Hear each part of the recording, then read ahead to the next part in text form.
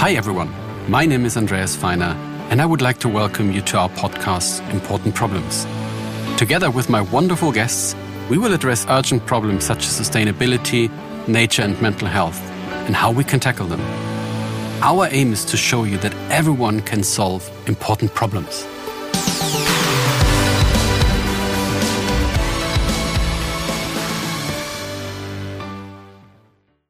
Hello everyone. Today we are meeting Ignace Schops. Ignace is a role model. Ignace has built the first national park in Belgium. He has won basically the equivalent of the Nobel Prize for that. He was also the leader of Europarks, and he's doing lots of other very interesting things, and we will learn about this today. So please join in this conversation with Ignace. Hello Ignace, how are you? I'm fine. I'm very fine. I'm feeling good, and I feel for the first time that it's beginning to become autumn, because last week it was warm, too warm. Mm-hmm. But today and this week in Belgium, at least, we feel autumn, and that's a good feeling. I think that we still feel what seasons are. Yeah, for sure. Okay, yeah, it's the same here in Frankfurt. It's leaves are falling and it's wet and it's it's not cold, but it's a little bit colder. Yeah. Than it was usually. So Ignace, you know the format. We have three buckets. First is we want to get to know you as a person. Mm-hmm. The second is we want to learn about the problems that you've identified, and the third is what is your contribution that you're making. And if you're okay, we would love to dive into the first one and get to know you. If you would like to introduce yourself to everyone that's listening. Yeah. So my name is Ignace Schops. I'm a Belgian. I'm living at the northeastern part in Belgium, at the Limburg region, very near to the border of Maastricht. And I'm a son of a coal miner and a housewife. But since my youth, I was very much involved and interested in biodiversity, nature, like all kids of my age were at the time. And during my youth, I was very much involved also in maybe social things. Maybe I can express it as that, because I started my own youth club, thinking differently than, let's say, most of the organized world, which became very successful. And the other passion I had was frogs and lizards and snakes. So whenever I had time, I was really looking into the meadows and the ponds and the lakes to find some frogs. And approximately, I think it was like 35 years ago, I was looking for the tree frog, the Laubfrosch, they say in German. Okay. And doing some research then already with the tree frog, I was in a pond standing there, and suddenly they are really croaking very hard, these little beautiful grass green animals. And there was just one who was sitting approximately 1 meter from me, and he didn't want to escape. He stood next to me and he kept on croaking. And suddenly I got a feeling that he was trying to tell me something. At least that was what I felt. And to me, at that time, he said to me, "Please save me, because we need human beings to save what keeps us alive, because biodiversity and natural ecosystems are existential for our survival as well." And that moment 30 years ago was so close to my heart that I thought, okay, why don't I try to safeguard tree frogs, nature, if you take it broadly. And because I became at that moment convinced that really, if we can do that, nature will save us. So that was something very important in my life. And so I studied then herpetology. So did a lot of research on tree frogs and midwife toads and lizards and snakes. And by doing that, I, of course, became much involved in the nature conservation organizations in my country. And I was, let's say, someone who was really into talking about that, trying to find translations and also storytelling.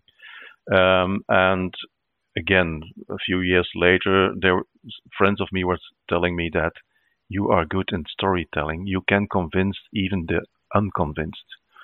So you need to think about your position. Do you want to go for researcher in biodiversity and herpetology, or do you want to really change something and try to connect politicians, decision makers by your stories, so you can do and bring your heart from your biodiversity heart into this decision making, because we saw something very, let's say, dangerously happening. That is that biodiversity was falling apart. There was a silent collapse of our planet. And what we see now in the 21st century, of course, is we had an ecological shutdown, a climatic breakdown, a financial meltdown, and a virological lockdown. So the question then is, if we cannot change systemically, in 20 years' time from now, we are more haunted by the things we didn't do than by the things we do.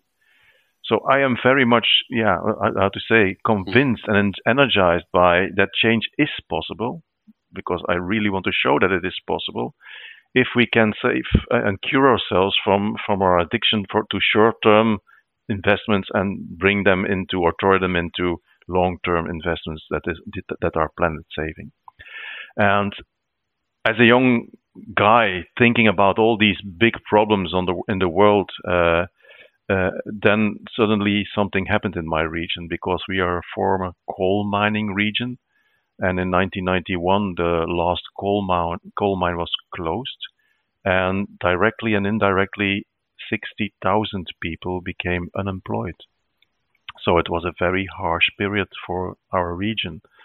And what the government would like to do was a re-industrialization of the region. And we thought, no, that's not a good idea, because the natural scenery of my region was so beautiful that we thought that we could use that as an asset for social and regional development as well. But like always, they didn't believe us at the beginning.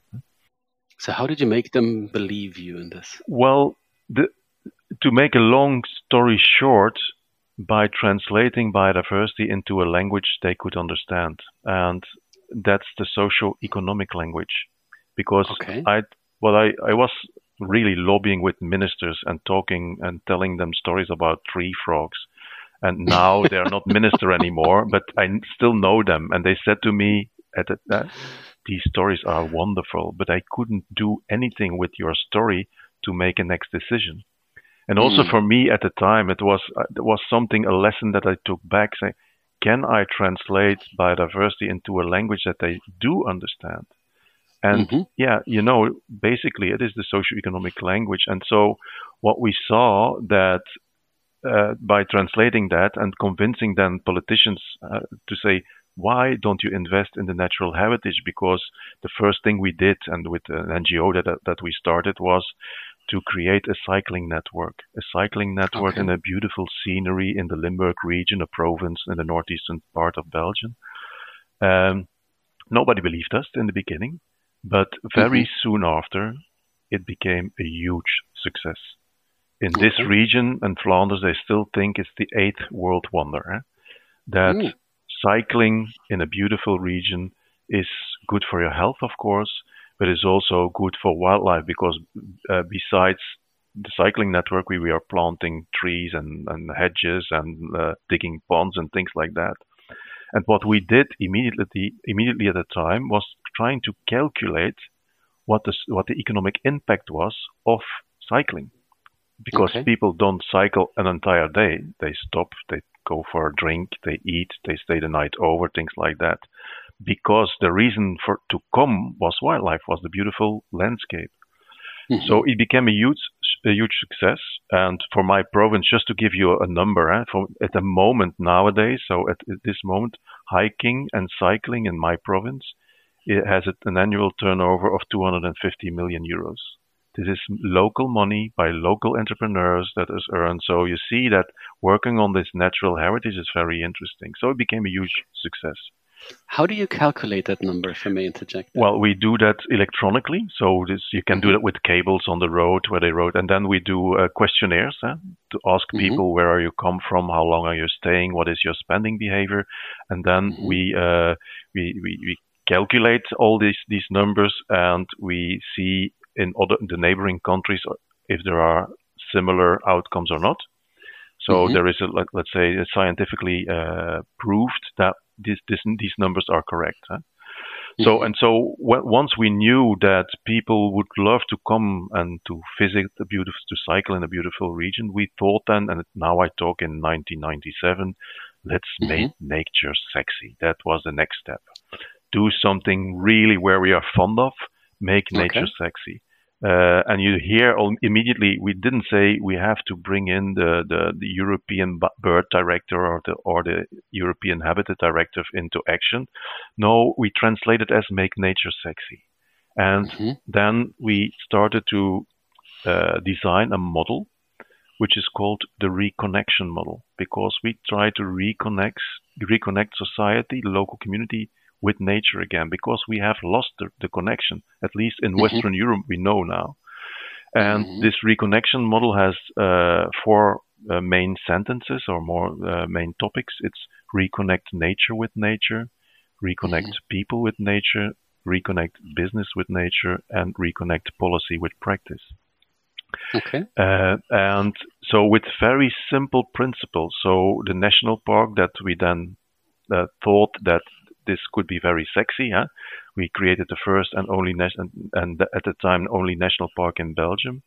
So where with smart designing, all the visitor facilities were located outside of the park, so that the carrying capacity of wildlife can be even strengthened in the park, in the national park, because otherwise you could say you attract a lot of people, millions of people who visit it, and it is a very bad thing for nature. But by organizing and locating all these visitor facilities outside the park, very close to the churches who are nearby in the communities, you see something very beautiful happening. That is that all these local entrepreneurs, butchers, pub owners, hotel owners, they are starting to make a better business, of course. And because of that, they become an ambassador for the national park, even though we didn't have to do much because they're earning more money. And again, we said, okay, now we have to calculate that again. Can we calculate the socio-economic benefits of this national park? We did that again with some scientific institutes and universities based on an international model. It's called the TEEP model, the Economics of Ecosystems and Biodiversity, which mainly is trying to calculate the ecosystem services that a national park delivers. And the outcome was spectacular. It was 191 million euros a year, directly and indirectly as a turnover, and 5,000 connected jobs. And this was the moment that also the politicians started to call me now. I didn't have to go to them. They came to me and started to ask me, tell me again, what is this model and how does it work? And suddenly, by translating, because I was still talking about my tree frog and the orchids and whatever, but translated in a language they could understand. And then I had a moment, of course, to explain what is possible with restoring and safeguarding wildlife, that it is not something negative. It is regional development. And the good thing is now, and that's the follow-up, because due to the Goldman Prize, the Green Nobel Prize I received in 2008, I suddenly, overnight, I become, let's say, internationally known. Then I became the President of EUROPARC Federation, which is the largest network on protected areas in Europe. Just to give you a clue, 400 members in 40 countries in Europe, with a span of 40 million hectares. So really huge. That's a lot. And so the outcomes that we had socio-economically from our national park, I started to look into other countries.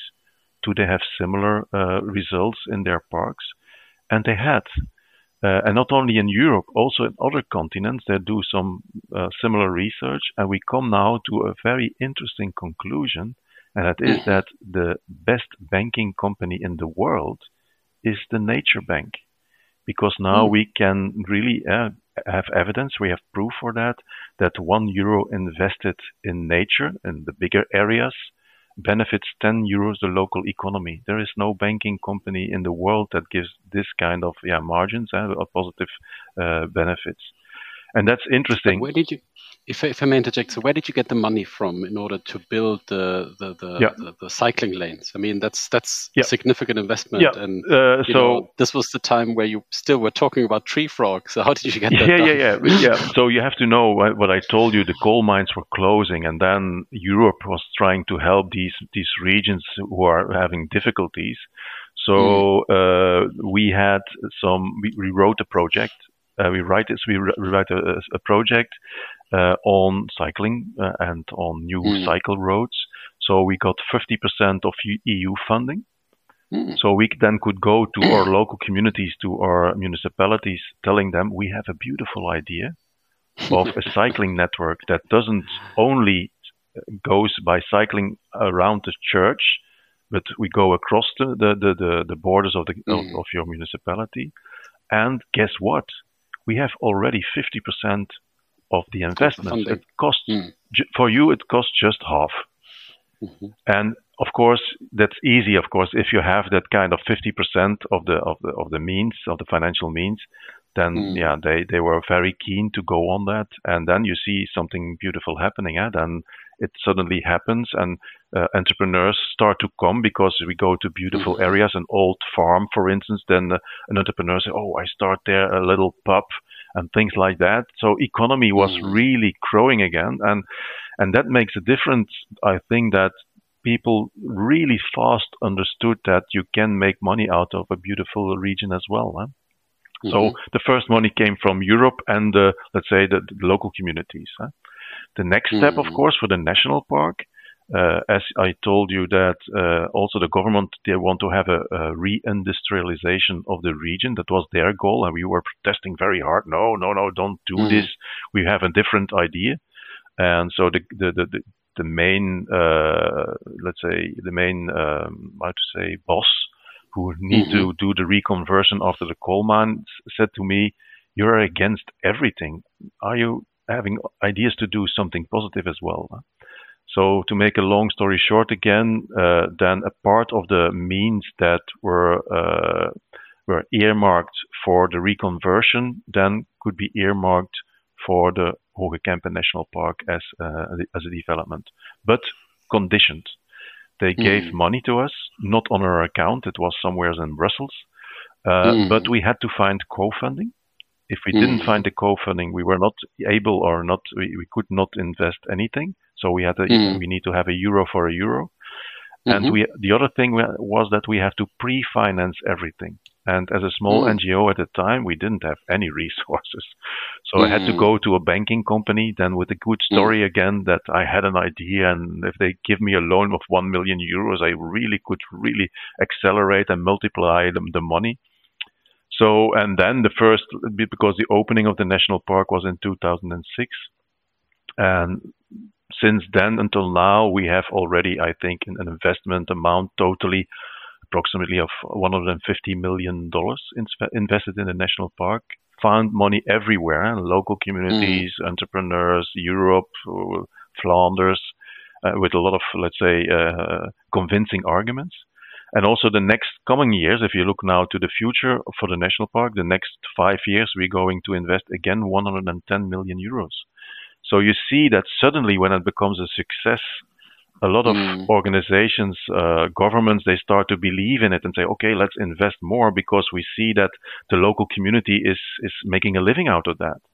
And that is the reconnection model, of course, and that's, of course, because of my international recognition, a lot of other regions now are interested. So, for instance, there is in South Korea, they're working with this model. In the Baltic states, they're working with that, and it's a guiding model. It's not something that I sell; it's for free. It's just to have a guideline how to do so. So, in my story, as till now, you maybe say that, okay, I was turning a little bit more to that economic approach because this is what helps a lot in the decision making. And I must admit that the more I'm into biodiversity, the more I'm interested in how financing works. because what we see now, of course, is the silent collapse of our planet. The climate change, global warming, the emissions are still increasing. We have our natural ecosystems who are collapsing. I don't know if you know, but in 1937, 66% of the planet was wilderness. And now in 2020, it's only 35%. So we are taking really all the nature away. Again, today, every minute, 10 soccer fields, 10 football fields are logged, forests are logged. It's unbelievable how fast it goes. Biodiversity loss, unbelievable. 1 million species are threatened with extinction by the end of the century. And maybe to give you what it means, so imagine that you are going and take a plane, and you're sitting on the airport waiting for your plane to fly whatever, let's say to San Francisco. And suddenly the voice says, well, we are going to start to board, take your boarding card. But there is one information that I would love to give you. And she says then on the microphone, we are flying to San Francisco, but the airplane misses 6 parts and 3 screws. The question is then, do you step on the plane? Most probably you don't.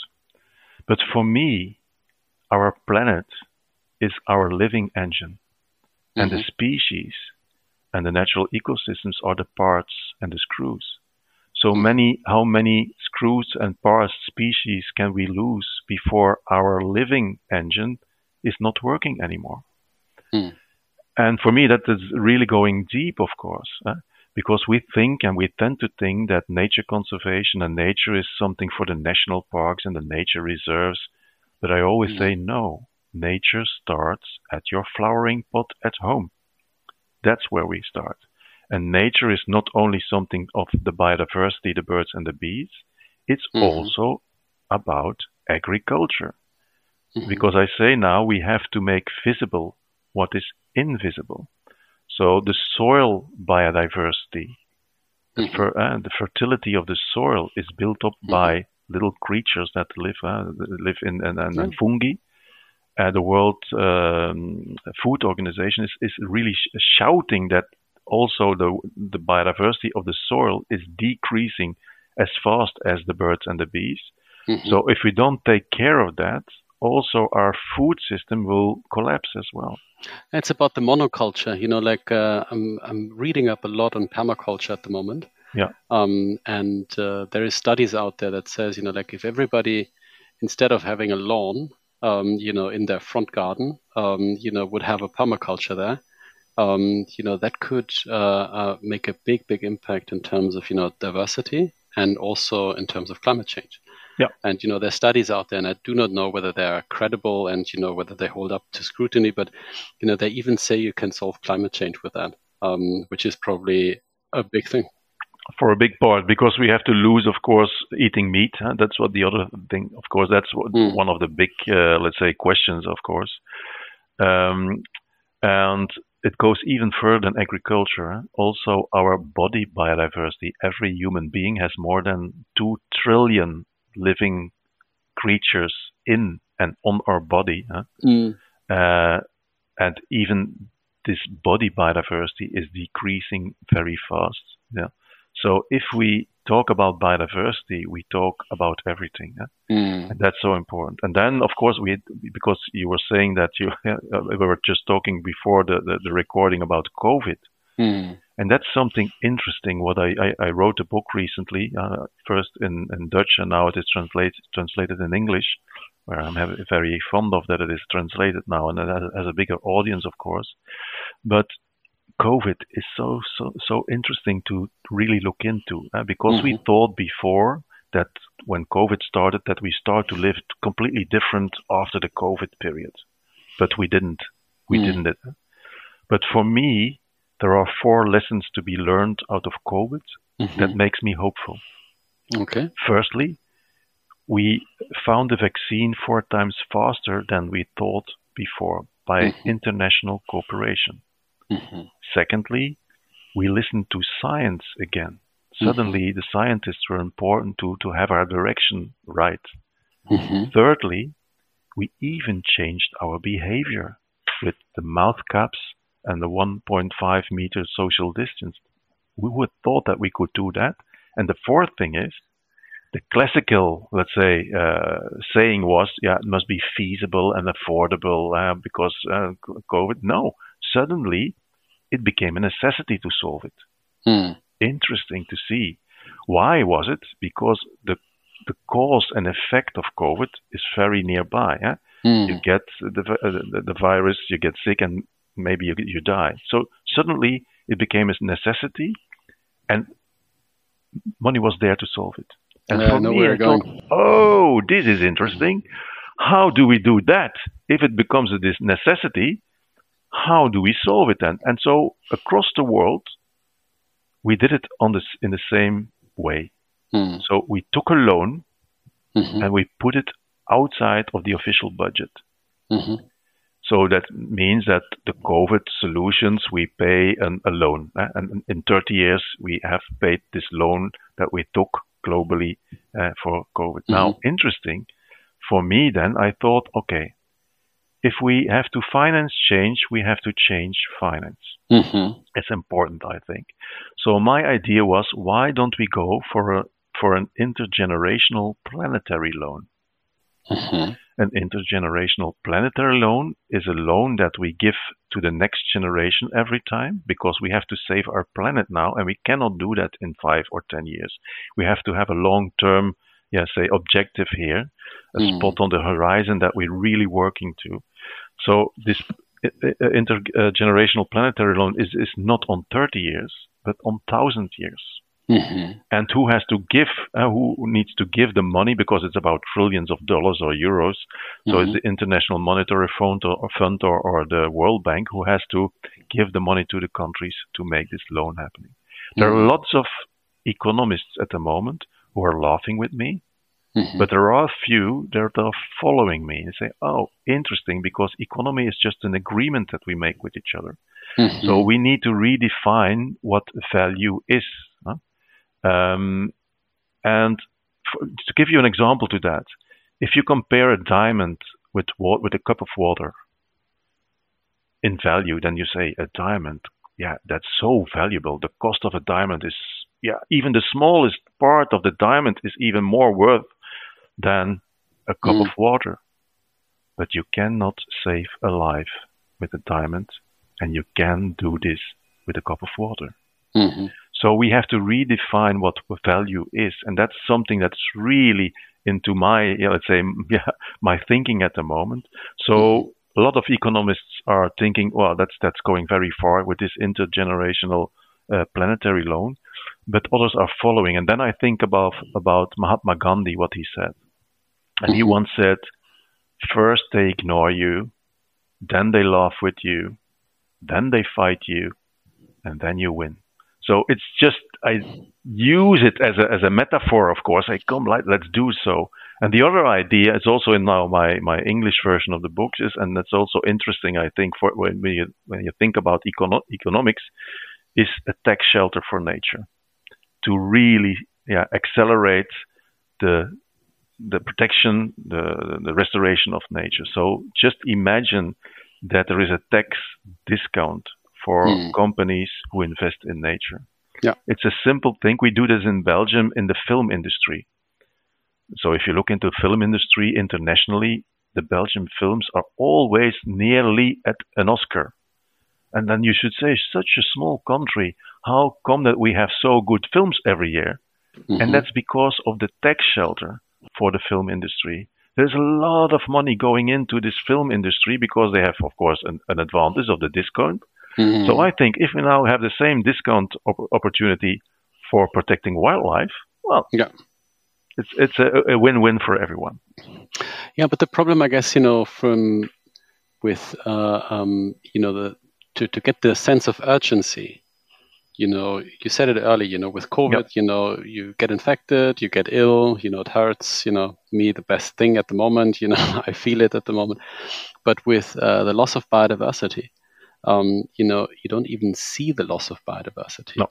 And hence, what are we talking about many people say, and they do not want to give up anything which they feel they've earned with hard work, just to save something which they can't see and feel. And that's unfortunately something that I can hear many, many more often than in the past, is kind of, this resistance to give up something for the benefit of climate, biodiversity, or other things. That's correct.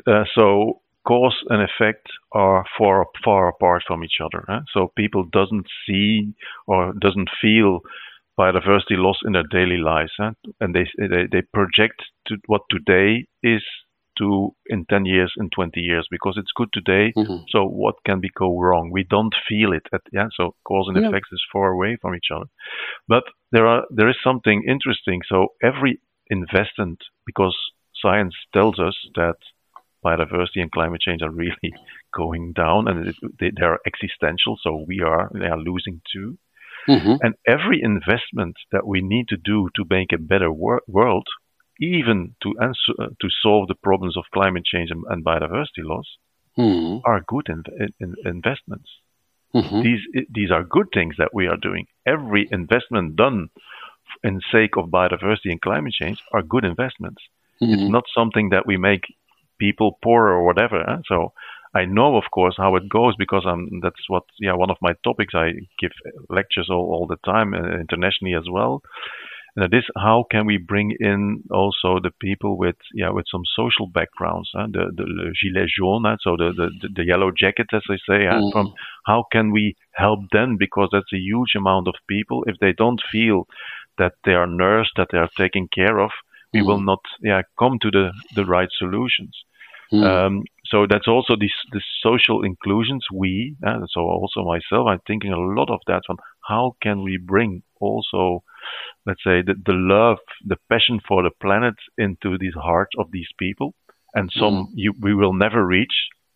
But on the other hand, we have to make and to organize ourselves at the government level or at the political level, that all the decisions that we will take in the future times will be the right decisions, the most sustainable decisions. That's why, that's something else what I do, is that with some friends, I sued the Belgian government for not fulfilling their climate duties.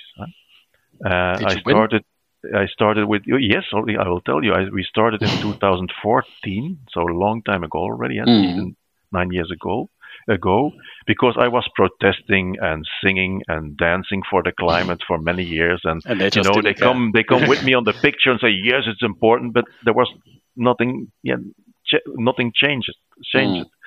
And so then we came to the conclusion that we have to go a step further, which means climate litigation. We started with 11 friends, and the friends are journalists, rock stars, artists, so known people in Belgium. My idea was that if they are in the press, because they are often in the press, so they could bring their message, and it was free publicity, of course, then for our climate court case. But we thought at the beginning, let's make a movement as well. Try to involve the community as well, to say we have to go like people versus the state. So in 1 year, we had 11,000 people, followers, but not only simple followers who give their signature, but became co-plaintiffs. They wanted to go with us to court. So now we are up to 70,000. So it's one of the bigger court cases, people versus the state in climate litigation. And the good thing is here that we already won. 2 years ago, we won, and the judge decided that the Belgian governments, they didn't take the duty of care, so was not, and also they violated the human rights. And now, very beautifully, so you're a troublemaker. Belgium, yeah, well, I'm an activist with passion. I love it. But what happened is, and you don't believe it, nothing. Nothing happened in Belgium. There was more or less the same climate litigation in Germany, with the same outcome. So duty of care and human rights were violated. And Angela Merkel, who was at the time still leading, immediately decided to go for minus 65% by 2030. In Belgium, nothing happened. So what did we had to do then? We had to say, what can we do now? We won. And what is then the next step? So we went into appeal to our own win. So to the higher court. We go to the higher courts, it's going into appeal. Because normally you win and then you stop, and the opposites go to an appeal. But now we go into appeal and we ask the judge to decide reductions, so that there is an obligation to reduce the greenhouse gases for us minus 61% by 2030. And we hope to have our decision by the end of November this year.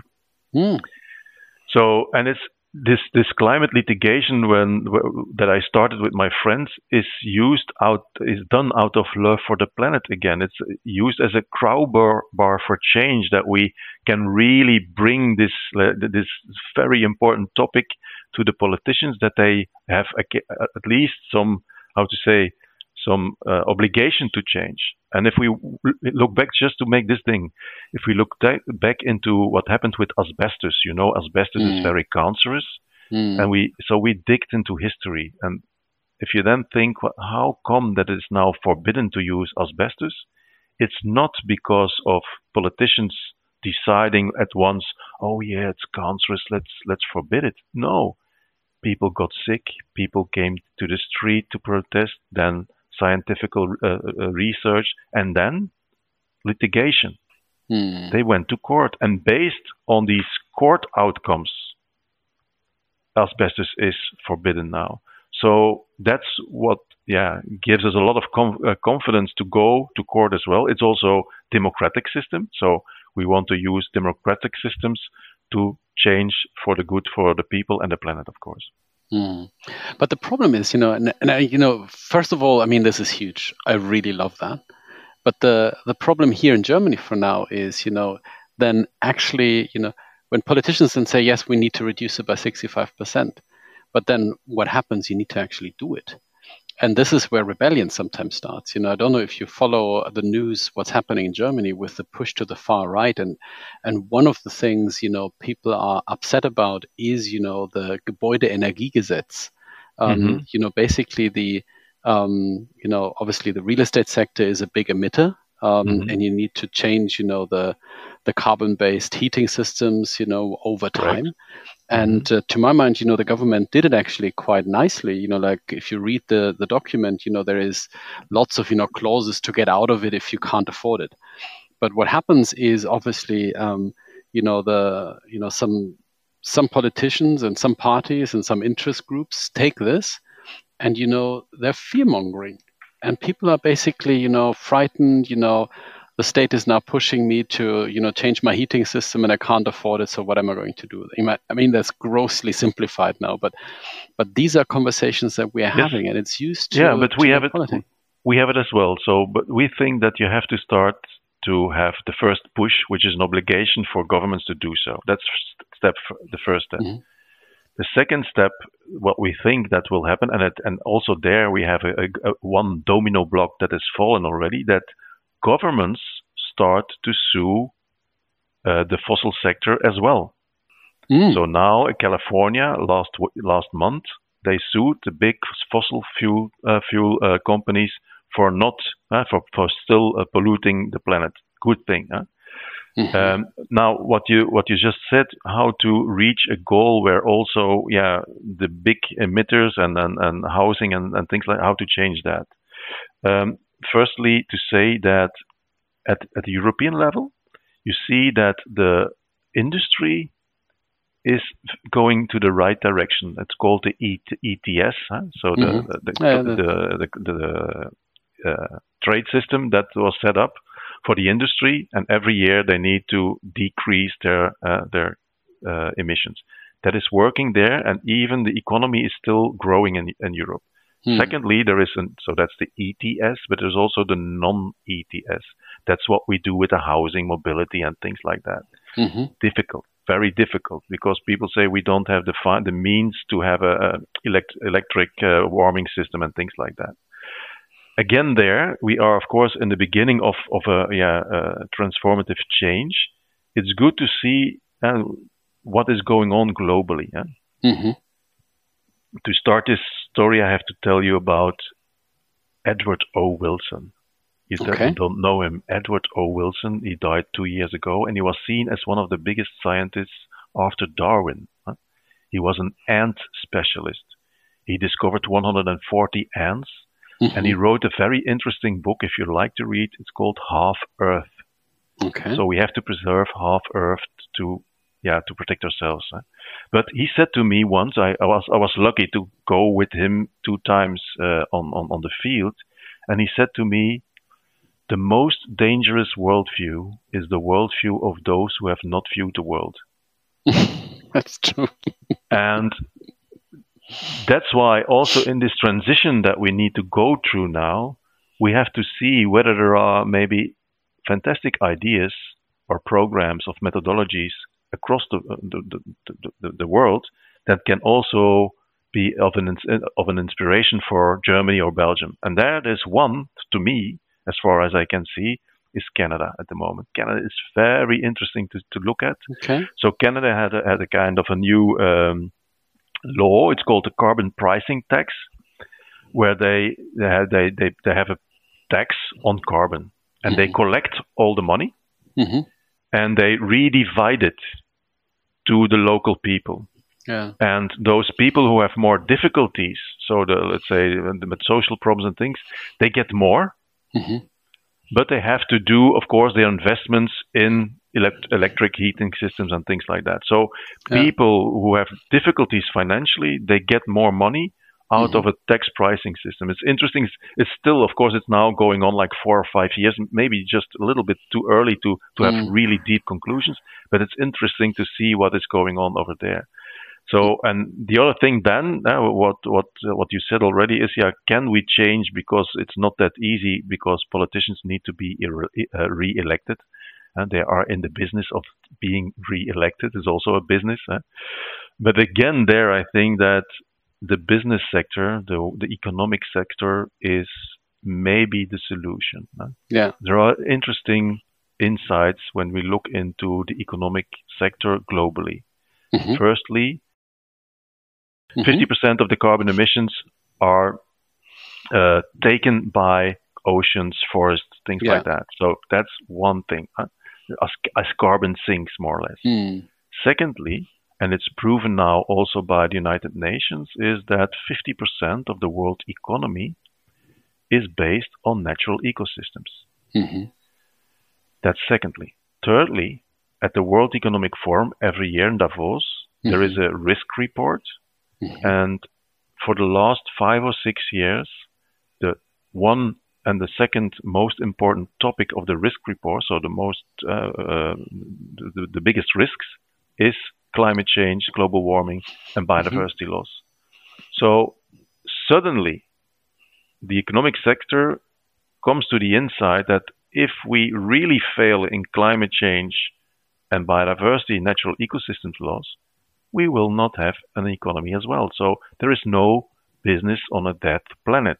And that refers again, because a lot of people knew that a long time ago, and I refer now to Chief Seattle, an old Indian in America. I think it was 1846, when the Americans tried to put all these Indians in reservations. And then he did a big statement, this Chief Seattle, and he said, only when the last river is poisoned, only when the last fish is captured, and only when the last tree has fallen, only then mankind will know they cannot eat money. So, and we are now so much later, but still that's very, very interesting, because we have to know that we are nature. And this beautiful thing there, and that's more also about the social impact, we need to be convinced that we decide, we say what value is or not. So value is in the eye of the beholder. True. So if the sunflowers of the painter Van Gogh we pay now $175 million for that painting. But if you just count that painting on the paint and the wood and used, then it's like 75 euros. Huh? So we give that value. So if we value a forest, we cannot value that just by the cubic meters of wood, but we have to think about the oxygen they make, the water purification, and so on, so on, so on. So it's about redefining values. And that's interesting. I think that if we know that we decide, we can also decide to say this is valuable for existential even, and go then to politicians and say, hey, what are you doing? You are deciding the things for people who in the long run will not vote for you anymore. And again, we see negative examples. We have with Trump, we saw of course that there is, it was a very good example how it is best not to be done. But there are, of course, also good examples. We see some cities, big cities, 10 million inhabitant cities, where the environment becomes a topic, where they are re-elected by taking environmental decisions. So we have to see the good as well. There are bad things, and there will be another. Maybe Trump will come back. We never know. But we have to look further than that, and we have to see the positive things. And that's also how I think. I'm a positive guy. It's renewable energy. You have to know what I give. So it's also that way is it interesting. So that's what I'm into. That's wonderful. I mean, I think we learned a lot from you today. What I learned is, the socioeconomic language. That. You can't convince people on a tree frog, but you can convince them on economic terms. I think that is probably one of the most valuable lessons out of this today. And hopefully everyone that listens to it will understand that, there is going to be an interlinkage between what we are doing now and probably in 10 or 20 years' time. But in 10 or 20 years' time, it's too late to do this. So I can only advocate together with you. And, I think you're a great inspiration that we start to move and do stuff rather than only talking about it. Yeah, it's not what you say, it's what you do. That's important, of course. And two things. I wrote a book on this. It's called Saved by the Tree Frog. So if you really love what I said today, you can, of course, buy this book. And the other thing I would like to add is something about hope. I work a lot with, let's say, international environmentalists like David Attenborough and Jane Goodall, but also with Greta Thunberg. And Jane Goodall said last year to me, when I asked her, is there still hope? And she said to me, yes, there is hope, but we have to roll up our sleeves to make it happen. So what she says is, it becomes an activity. Hope is not waiting. Hope is an activity. And also Greta Thunberg said to me, if you start to act, hope is everywhere. So instead of hoping, start acting, then hope is everywhere. So it's about something where if we think there is a problem, we have also, let's say, the energy, hopefully renewable energy, to do something about that. That's so important. And it's also something nice to have the purpose to take care for our parents and to give something beautiful to the next generations, where the oxygen is still there, where the drinkable water is still there. And that's where, one of my really big goals in life. Thank you so much for that. You definitely have me on your side. Thank you so much. Thank you. And it was really enjoyable. Thank you so much. Okay. Thank you. This is the end of today's episode, but stay tuned. Many more interesting topics are yet to come. And don't forget to hit the follow button to never miss a new and exciting episode of our podcast, Important Problems.